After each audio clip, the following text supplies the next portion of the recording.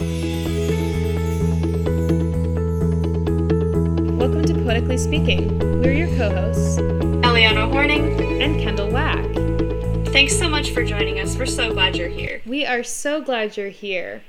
So, it has come to our attention, and by come to our attention, I mean in our memories, we remembered this, that we erroneously said that this would be the last episode in our previous episode, but as it turns out, we have too much research that we would like to share with you guys and too many thoughts, so we decided to break this episode into two parts, similar to our gun violence series, not similar in the sense of format, but similar in the sense of we are doing two episodes on the same topic back to back. So this is going to be part one of the episode, and then part two of our episode will come next week, and that episode will be the last episode of the season for sure.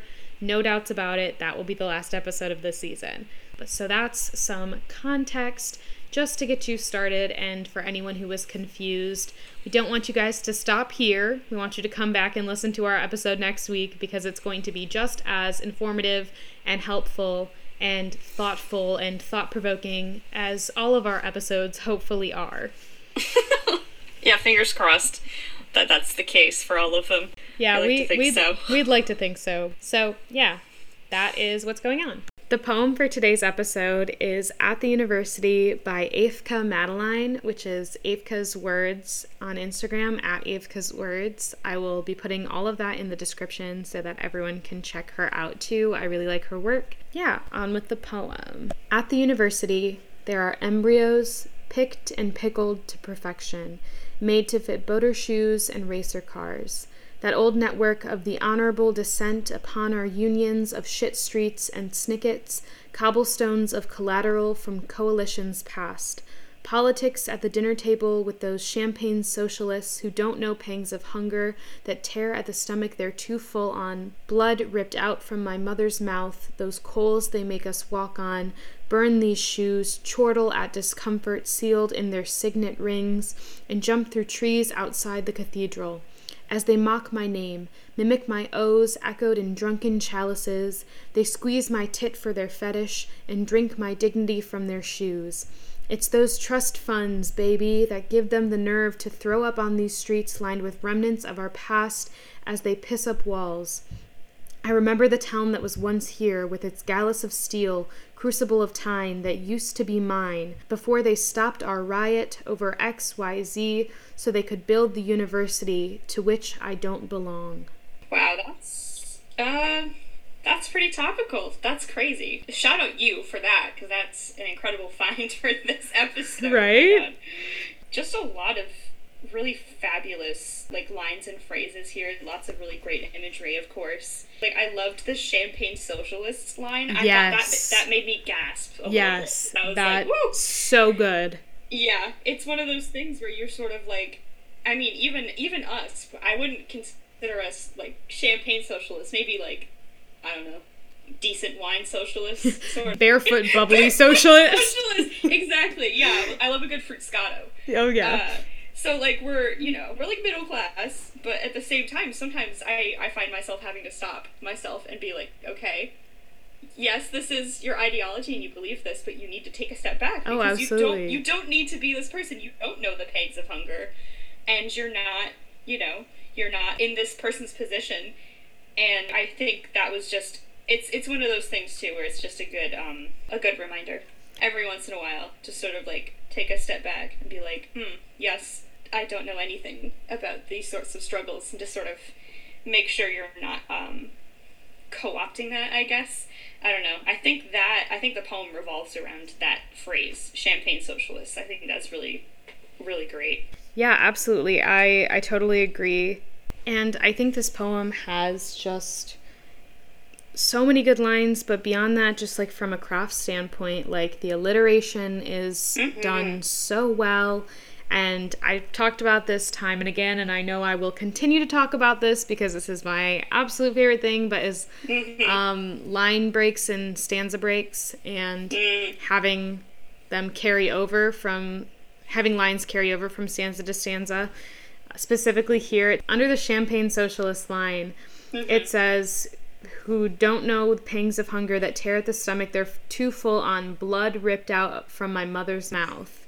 Like, too full on blood ripped out of my mother's mouth. Wow. Yeah. What That's a really, line. Yeah. No, and then, like, the fact that, I don't know, like, obviously, you can read it as tear at the stomach if they're too full on. Like, you could just stop it there. Yeah, absolutely. Like, and, like, the fact that you can split it in two and it still has just as much meaning is so great. Like, you're so right. I love it's such a thoughtful stanza break there. Yeah. I also, what I really like about this poem, too, is, like, the last stanza, the idea that, like, that give them to nerve to throw up on these streets lined with remnants of our past as they piss up walls. Just the idea that with these rich white people, there is no care or concern for the history of any place. There is nothing is sacred to them. They own everything, and it's their right, in their mind, to throw up where they want, to piss where they want, to destroy what they want, to really do anything with no respect to the history of the past, the people who lived there, anything like that. And I mean, that's something that I experienced personally at the school that I went to, which specifically during the times of COVID, but like I went to a school in Chicago, and we're very much in a neighborhood, and the neighborhood is filled with, it's a very diverse neighborhood, and this was something that I saw a lot with COVID specifically, where these rich white kids came back to Loyola after online schooling. Even during online schooling, they came back to their apartments. This was like, fall 2020. They came back to campus, and they started spreading COVID everywhere because they just kept partying. They didn't care. Right. It was just party after party after party, not caring that there's a ton of working class people, especially working class brown people, and there was just no care or concern about their lives, about what they have to do. And it's like, you come into a community that you are not a part of, you bring illness into their community. Like, you getting COVID is one thing. Mommy and daddy are just going to pay for your hospital bills. But what happens when the single working class mother gets sick and has COVID and now can't work to provide for her family? So she either has to work through COVID or maybe dies from COVID. You know what I mean? It's like, there's just no concern for the impact of their community. And similar things, like there was one day when Loyola had a game, and this was also in the middle of COVID times, mind you, and they flooded a gigantic street, stopped traffic, and partied, like tailgated and like celebrated and all drank. And it's like, of course, like this is going a little bit too off on a tangent, but of course the cops didn't do anything, except there are pictures of the cops high-fiving them while no student had masks on, while there was a mask mandate in place. Meanwhile, when we all protested, the cops were all up our ass. Anyway, I've seen this firsthand. And, like Ellie said, like we are both, middle-class white people. So I don't want to, get too, like, I know what this is like in depth. But I have witnessed white privileged people treat the world as if it is their piss pot, as if it is at their disposal, because they've been told for so long that it is. Yeah. So I think this poem, in a long-winded way of saying it, what I'm trying to say is that I think this poem illustrates the reality of the world very well. Yeah, I think in general, just the idea of a college town, like, is so double-edged, like you said, about, like, you come into this community that you're not a part of, and you likely will not be a part of after, like, 4 years, and you spend a ton of time there, but, you're not contributing to, any community events. You're not, like, attempting to integrate yourself into this community and help improve, maybe. Like, absolutely. Recently, I've been encouraging kids at because I also go to school in, like, a big party town. Like, Oswego is a huge party school, and, like, that sort of bleeds out into the city itself. So, like, I've been telling freshmen, because I'm working with a lot of freshmen this semester, I've been saying, like, get involved in politics here. Like, register to vote here, because this is where you're going to spend a majority of your time, and it's good and necessary for you to try and make an impact here instead of just, showing up, being here for a little while, maybe making some messes, maybe puking outside the sub shop, which is a thing that happened. I don't know, I go to the sub shop after church, hey, bunch of vomit on the ground, cool. But, just this idea of middle-class white college kids, because that's usually who's going to, maybe not Oswego, since Oswego's a state school, but, there are still, a huge number of middle-class white kids like me who go there and aren't from the area and don't really care about the area. I saw a lot of that during COVID as well. I knew people who would throw parties, during, a huge shutdown of COVID and, would just sort of complain about feeling like COVID's shutting their life down or whatever. And I was like, okay, but you're partying and this is not going to impact, wherever you live. We have a lot of downstate kids. This is not going to impact New York City. This is going to affect Oswego. This is going to affect your immediate area. And you're partying and spreading it like little plague rats. I don't know. It hit a nerve, which is why when you said that, it, bothered me. Because, I do go to that school, but this is also the community that I've been a part of for a while. So, I don't know. There's just something really irritating, something really frustrating about watching a bunch of kids come into a town that's not theirs and sort of, painting the sidewalks with puke, I guess. Not into it. Yeah, absolutely. This poem does a very, very good job of illustrating it, classism, specifically in universities. So, also, Afka is from the UK, so... I thought maybe. Yeah. I was getting a vibe. Yeah. So Afka's from the UK, so it's also good to know, well, I guess not really good to know, but it's important to see how this is not just an issue in the United States. This is a universal problem of classism in higher education and in the university setting. So yeah, in conclusion, we both really love Afka's writing, and we're super grateful that she let us use her poem on today's episode. So thank you, Afka. Everyone go check out her work.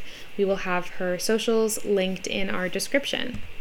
So if you haven't already guessed from the title of this episode or from Afka's beautiful poem at the beginning, the topic of this two-part series is going to be classism of higher education / intellectualism / all of the negative things that come with higher education.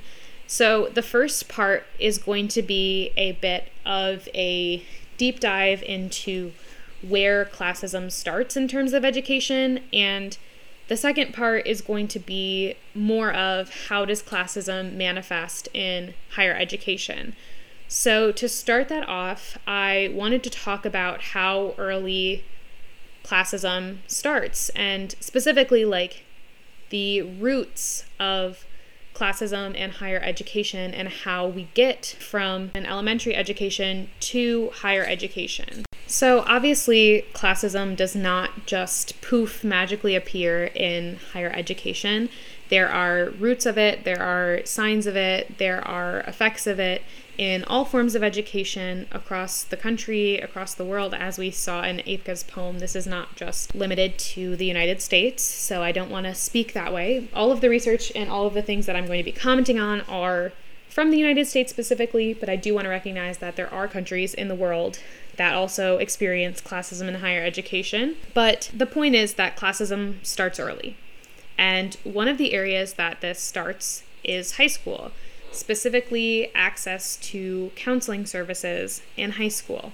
In 2020, Dr. Christine Mulhern did a study about high school counselors and impacts on their efficacy using Massachusetts Department of Elementary and Secondary Education's data, as well as post-secondary enrollment records from the National Student Clearinghouse to conduct this study. So, as a kind of brief idea, what is it that high school counselors do?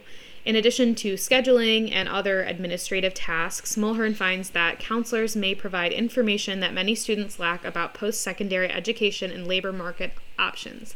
This could include the costs and benefits of different options, as well as the steps to apply and enroll in college. They can also help obtain SAT fee waivers, write letters of recommendation, and help students complete forms and sign up for services, including college or job applications. Mulhern estimates that high school counselors have the ability to impact 5 different categories: non-cognitive skills, cognitive skills, college readiness, college selectivity, and educational attainment. So, non-cognitive skills are things like days absent, days truant, days suspended, high school dropout. Cognitive skills are things like high school GPA, number of classes failed, 10th grade math test, 10th grade reading test. College readiness is, did you take the SAT? What was your SAT score? Did you take an AP test? What was that score? College selectivity is attending a selective college, attending a highly selective college, graduation rate of college attended, mean income of graduates of college attended. And then educational attainment is, did you graduate high school, attend college, attend 4-year college, things like that. So, like I said, this study was about efficacy of counselors, and so the main thing was how do we make them more efficient, and what is the data between the more efficient counselors and the median counselors. So that's the reference points that I'm using for this data. So students assigned to counselors who are only 1 standard deviation more effective than the median are 2 percentage points more likely to graduate high school, 1.7 percentage points more likely to attend a 4-year college, and 1.4 percentage points more likely to persist in college into a second year. The graduation rates of the colleges students choose to attend are also 1.3 percentage points higher, suggesting that they also may be more likely to earn a degree. These impacts are generally larger for students who are not white, scored below average on the state test in 8th grade, or are from low-income families. For example, a minority student assigned to an effective counselor is 3.2 percentage points more likely to graduate high school and 2.2 percentage points more likely to attend college. Low-achieving students assigned to an effective counselor are 3.4 percentage points more likely to graduate and 2.5 percentage points more likely to attend college.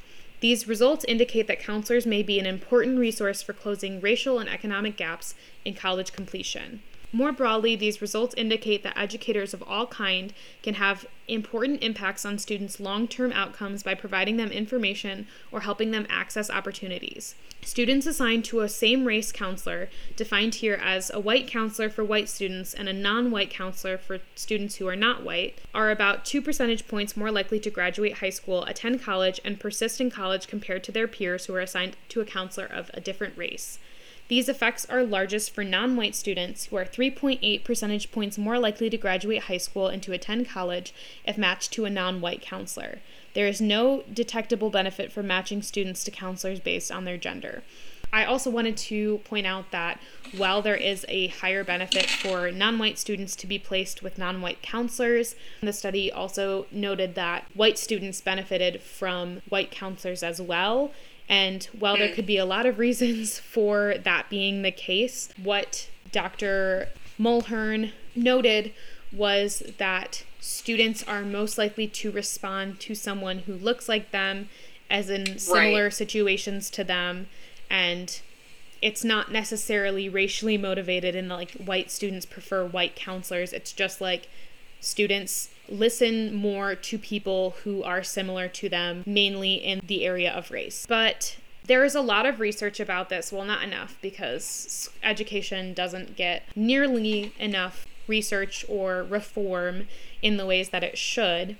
All of the research is about how do we reduce counselor caseloads, how do we make sure there's more counselors, and like, yes, that is important, but at the same time, this study suggests that the issue is not really caseloads, the issue is efficacy. And so instead of focusing time on reducing caseloads, it's how can we make these counselors specifically more effective? And in this study, Dr. Mulhern mentions, focusing on training counselors, because it's going to cost a lot less to train counselors to provide resources than it is to train teachers. So where schools are obviously way underfunded in this country, there is leeway to make counselors more effective rather than just trying to fill spots, because there is obviously a counselor shortage, and that's something that I'm going to get into with my next group of statistics. But what is most beneficial to students is making those counselors more effective at what they do instead of just getting placeholders. And so it's hard to say how to do that. And like Dr. Mulhern's statement that that's what needs to happen is assuming that there's a straightforward way to improve effectiveness, but that's not necessarily what she's getting at in this study. That's something for future research, as she notes. But the one simple and inexpensive way to put these findings to works right now is to increase diversity in the counselor workforce, especially in schools serving large numbers of minority students. And so that's a huge part of the idea of making counselors more effective, is getting more counselors who look like the students that they're serving, because even that alone is, as the stats show, helping so much more to get students of color, to get students who struggle academically, to get students who come from poor backgrounds to be able to graduate, to go to college. So yeah, that was just the first study that I had. The second study that I found was a bit more numerical in the sense of access to counselors across the country. So across high schools, the average student to school counselor ratio is 311 students to 1 counselor. Only 1 in 5 high school students is enrolled in a school where there is sufficient amount of school counselors. This means that there are 11 million high school students who are enrolled in a school without enough school counselors. Across high schools in the U.S., a school counselor who serves predominantly students of color has to serve 34 more students every year than a student counselor who serves fewer students of color. And 27 states are shortchanging either students of color, students from low-income families, or both. It's also, I want to mention that this study, this map, which I will link in the description, does not even include Alaska. So that's 49 states, and there's also on this, so essentially it's just 2 different graphs, but the second graph does not include another state. So there were 48 states, but they also include DC as their own separate unit. So I guess it's 50 states or 49 states in the second graph. I don't really know. But when it comes to the statewide high school student to school counselor ratio and access for students of color, so this graph was broken down into 2 separate graphs. One was for access for students of color, one was for access for low income students. And I do want to recognize before we go in that there is obviously an intersection between these two, and these statistics aren't necessarily complete or nuanced, but in the separation based on race and poverty level, these are what they found. So the way that they labeled these things, and again, this is so hard to describe, you should really check out the description, which is going to have the link for you to pull up these graphs so you can see it. But essentially, the way that this is broken down is a yes-no question. And so the first question is there equal access or better than equal access to these counselors between either white students and students of color, or rich/middle class students and poor students? And so if you answer yes, there is equal access, then the question is, okay, are there enough counselors for all students?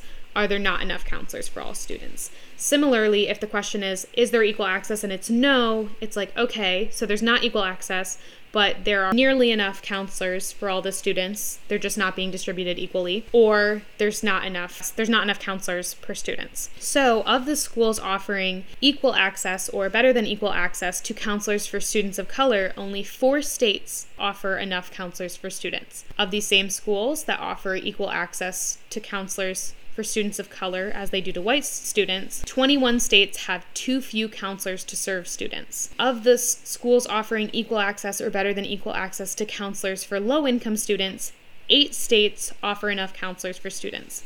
Of these same schools, 24 of those states have too few counselors. These numbers are not even counting the states that offer unequal access to counselors, of which there are 24 states for students of color and 18 for low-income students. So this is really confusing to talk about orally, but essentially these numbers are really bad. There are not enough counselors per student, period. Not even mentioning the disparity between race and poverty level or income level. And again, like I said, this study separates those two things, and often, especially in the US, those things are intertwined, as poverty is a systemic issue that coincides with racism in the United States. So I do want to mention that those are two separate things in this study, but the point of this is that there is a huge disparity in access to counselors overall in the United States. So there's obviously an issue of non-white students being matched with white counselors, and the way that they approach this and approach dealing with these students. And I actually stumbled across a TikTok that was a really good illustration of this. The @ is Antoinette, the girl next door. I'm going to link this and the TikTok in the description. But essentially, I don't know if this creator is a guidance counselor, but I do know that they are a doctor and a therapist. So the idea of the TikTok is that Dr. Antoinette illustrates the difference between quote-unquote old school guidance counselors and millennial guidance counselors / school counselor in the suburbs and school counselors in the hood, end quote. And so I'm just going to explain what happens in this TikTok a little bit, but you should definitely go watch it. But the first counselor is asking why the student has been missing school, and the student expresses fear, saying, I always get in trouble. I don't want you to get my family in trouble. I don't want to talk about it. And the counselor's like, no, it's fine. I'm concerned about you. And then the student explains the situation and that the mom is working 2 jobs, the dad left, and the student is staying home to provide childcare. And when the counselor is asking more questions, like, where do you get food, who cooks? And the student is like, well, I cook, and sometimes there's not enough food, so I make sure that my siblings are fed first, and sometimes I just go without food. And then the counselor, who was like, no, please tell me, like, I want to help you, immediately says, well, sorry, but I have to report your family for child abuse and neglect, and calls CPS. So that's the instance of the old school guidance counselors / school counselors in the suburbs, which in my opinion indicates a white person. Does not necessarily indicate a white person, but the behavior illustrated in the skit for the first half was kind of white, which is why I'm bringing this up. So then there's the second counselor, who is the millennial guidance counselor / the guidance counselor in the hood. And so the same situation happens. The second counselor is like, hey, what's up? Where have you been? Immediately offers the student food, which is very different, and then approaches the topic expressing the same concerns that the student is missing school, grades are slipping, but this counselor asks how she can support the student. The student tells the counselor the same thing that's going on, but the first thing that the counselor does is recognizes the work that the student's mom is doing and says, like, what I love about your mom is that she's a really hard worker. And then says, how about I call your mom and offer her some resources to help your situation so that you can focus on studying and graduating on time. So it just directly illustrates the difference in good counselors / the way that a guidance counselor needs to approach a variety of household situations involving race, poverty, things like that that are intersecting and impacting the student's needs. And so that's kind of the idea of making guidance counselors more effective, is like, how can we make these counselors actually support the student's needs? Because calling CPS and getting that student put in the system is not going to help that student graduate. That's not going to help anything. And offering resources instead, that's, getting to the root of the problem. You're staying home because you have to do these tasks for your family. So let's make it so that you don't have to do these tasks for your family so that we can get you to graduate. That being said, to say that that's going to fix the problem, that's revolving on, in this situation, the mom being willing to take that help, the mom being able to take that help. That's not necessarily the case. And so while these resources are really important, and it's important that we can improve these resources, because I do think that a lot of students have experiences with the first counselor where it's like, that's why you don't tell the counselor in the first place, because they did the exact same thing that they said they wouldn't. They reported your family, and now your family's broken apart. So while I think it is very important like Dr. Mulhern says, that we need to make counselors more effective and also provide more access to counselors, especially to students of color and low-income students. These resources are not going to fully eradicate the barriers that are stopping high schoolers from getting their foot in the door of higher education, nor are they going to change the culture shock that they may experience if and once they do get their foot in the door of higher education.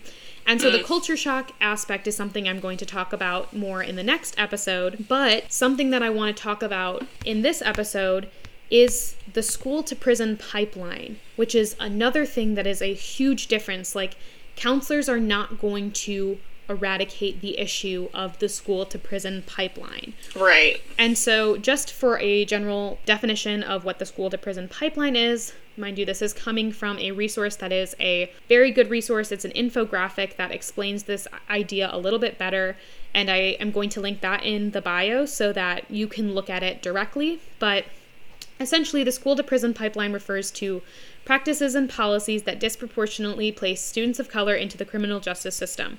The biased application of harsh disciplinary measures and overuse of referrals to law enforcement contribute to the problem, setting up vulnerable students for failure and ignoring the underlying causes. So, for example, the way that this plays out, I think that the best example for me to talk about is Chicago, because I live in Chicago.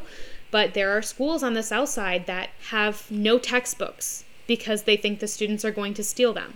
There are no textbooks. They have no access to textbooks. There are no stalls on the bathroom. Oh, God. Things like this, like, they are so criminally underfunded that school is not really something good. Then you have the issue of gang violence.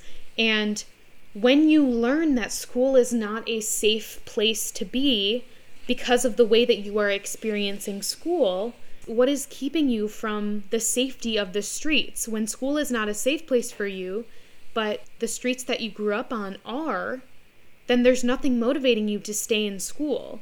Additionally, when it comes to this underfunding and the poverty that comes into the criminalization of students, especially students of color, it's also like, what is going to keep you afloat? Going to school where you're just going to get sent to jail because there are police officers in every hallway, or selling drugs on the side because that's going to keep a roof on your head and food on the table.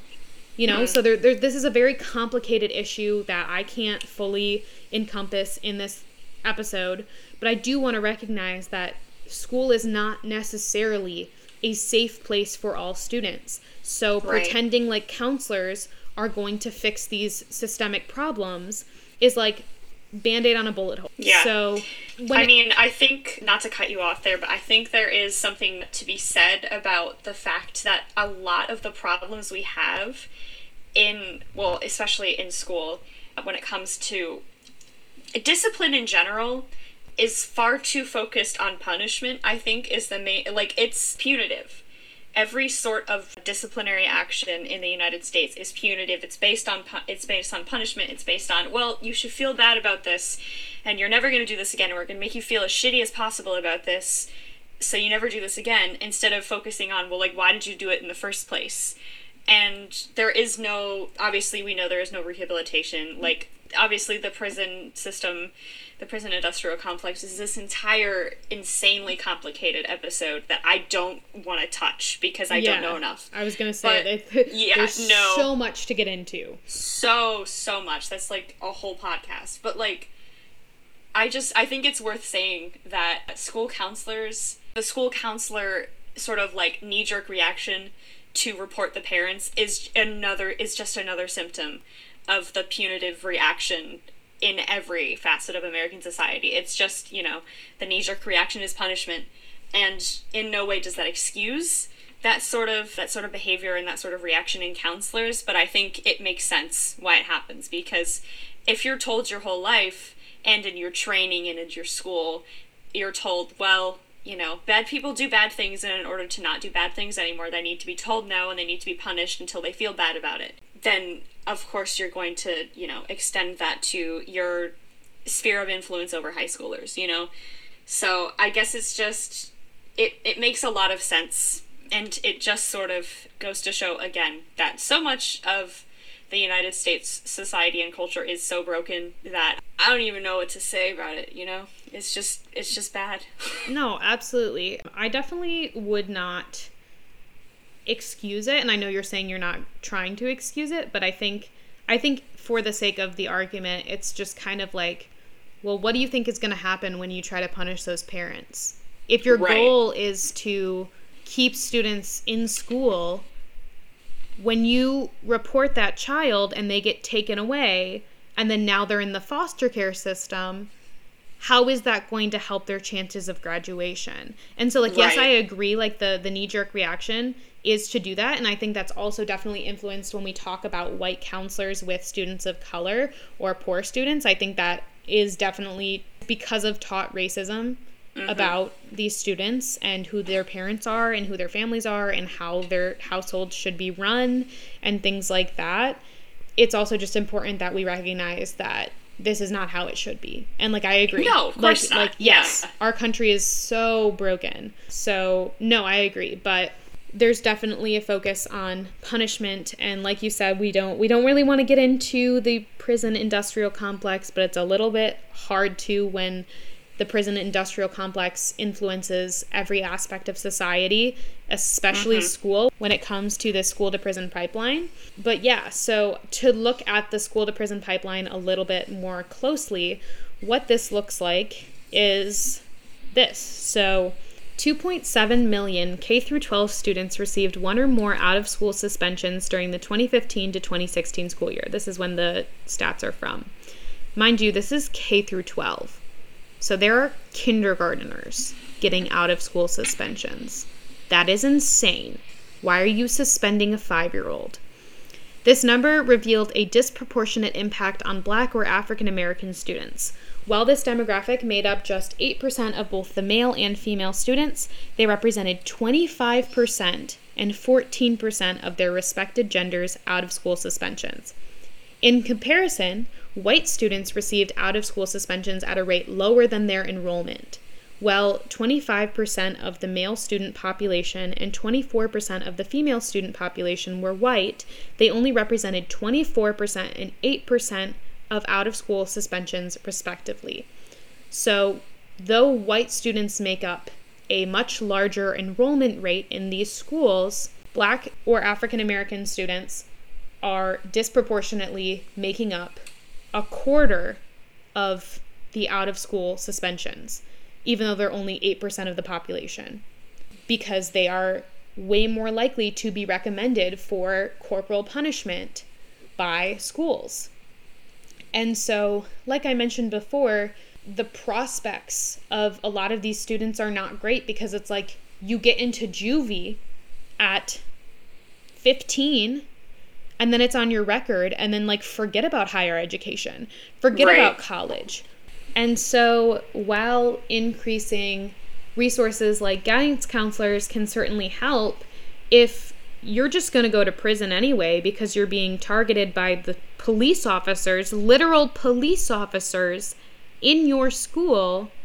Armed Police officers in your school, armed grown adult men most of the time in your school, white men. What is the point of having a guidance counselor? You're never going to make it to college because you are being bred to go to prison. So I think the biggest thing here is just like, yes, it is very important, obviously, that we address how education can be better to get students who don't have access to higher education to the higher education. There are obviously much bigger systemic problems that this country needs to solve before we can even get to higher education. So I think the what I wanted to be the takeaway of this episode is there are lots of barriers getting students to higher education in the first place. Classism impacts so much more. Racism, classism, all of these things against poor people, against people of color. These are things that impact students as early as kindergarten. So while we want to talk about higher education, it's important that we recognize that most students in these circumstances are not going to even have the chance to get there in the first place. that's just the way that this country is, and it is very unfortunate, and we need a lot of serious reform before we're going to attack the problem, because classism in higher education is a huge problem in and of itself, but we also have to address the root of the problem that creates it and what is impacting this before higher education. Even elementary education, we need to address the classism and racism that's going on there. So next week, we'll talk a little bit more about what it looks like when students from these backgrounds get to higher education and how they experience classism there and how the classism manifests. But for this episode, we just wanted to touch on, like I said, what happens before higher education and what are the experiences of low-income students and students of color in this country. The prequel. Exactly. Squeakquel. So again, please stick around for next week's episode for our season finale. But yes, we hope you enjoyed this episode. Is there anything you wanted to say? Nah, mostly just everything is intersectional, I guess. Absolutely. That part will come next week. I have a lot to say about that. But yeah, intersectionality is vital and everywhere, and pay attention to it. Absolutely. Some 5-year-old is getting out of school suspension, and that's not just because he's a little brat. And that should not be normal. So yeah, not a great note to end on, but that is our episode for today. So as always, everybody just wear your mask still. Lots of COVID going around. Take a drink of water. Get your monkeypox vaccine if you are eligible. God, yeah. Make sure that you have your polio vaccine, because that's going around. Get your booster if it's been 3 months since you've been infected with COVID. Get your COVID booster. This next one is kind of like a new shot, not really a booster. They called it a specific word, I can't remember, but it's more like the first dose of the vaccine than it is a booster, because it's addressing whole new strains that we haven't been introduced to in the vaccines yet. But yes, absolutely get your booster. They're coming out now. Please get your booster so that we can stop sheltering in place always, and disabled people can go back to living life in the way that everyone else has decided that they will be living life for the past 3 years. Stay safe, stay cool, and we'll see you next week with our season finale. Absolutely. Have a good week, everyone. All right.